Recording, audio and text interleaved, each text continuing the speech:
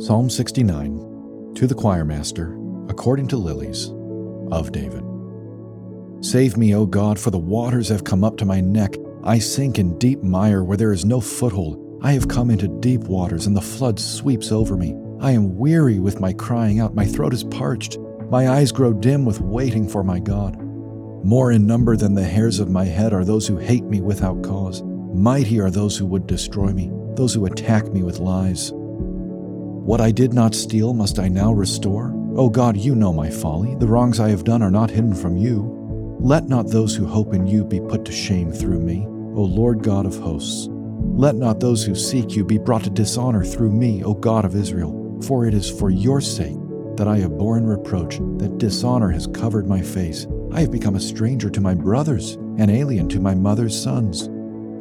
For zeal for your house has consumed me, and the reproaches of those who reproach you have fallen on me. When I wept and humbled my soul with fasting, it became my reproach. When I made sackcloth my clothing, I became a byword to them. I am the talk of those who sit in the gate, and the drunkards make songs about me.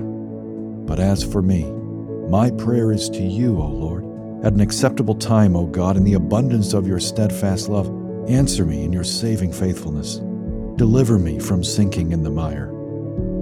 Let me be delivered from my enemies and from the deep waters. Let not the flood sweep over me, or the deep swallow me up, or the pit close its mouth over me. Answer me, O Lord, for your steadfast love is good. According to your abundant mercy, turn to me. Hide not your face from your servant. For I am in distress, make haste to answer me. Draw near to my soul, redeem me, ransom me because of my enemies. You know my reproach and my shame and my dishonor. My foes are all known to you. Reproaches have broken my heart, so that I am in despair. I looked for pity, but there was none, and for comforters, but I found none. They gave me poison for food, and for my thirst they gave me sour wine to drink. Let their own table before them become a snare, and when they are at peace, let it become a trap. Let their eyes be darkened so that they cannot see, and make their loins tremble continually.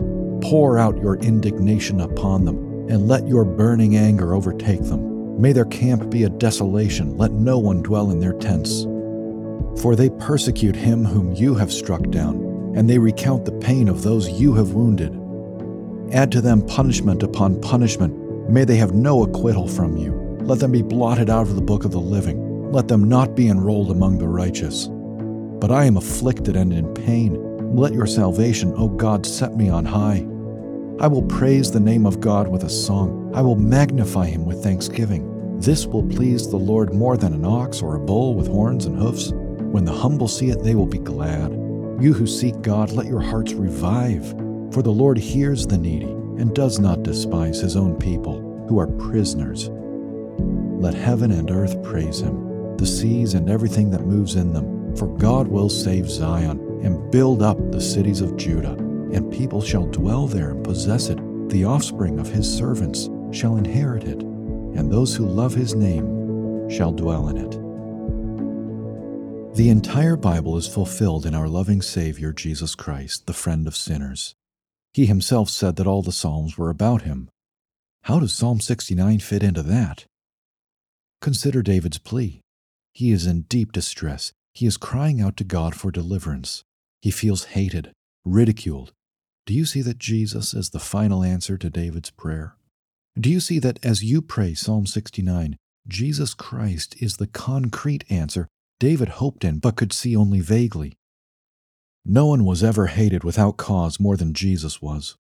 No one ever bore more reproach for the sake of God than Jesus did. He became a stranger to his own family, just as David felt here, and perhaps as you feel now. He was ridiculed. David prays not to be overwhelmed and that God would not hide his face from him. Jesus prayed that too. Yet note the great difference between what David prayed and what Jesus prayed.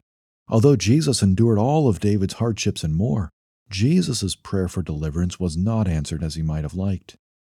Why does this matter for you? Consider this. In your time of distress, you can pray Psalm 69 and know with confidence that God will somehow answer and deliver you because Jesus prayed for deliverance but faced the cross nevertheless. Jesus endured separation from God on our behalf so that we never need to. David prays to be ransomed. You and I truly were, through the finished work of Christ on the cross. You may open your heart to Him without any fear of rejection or silence.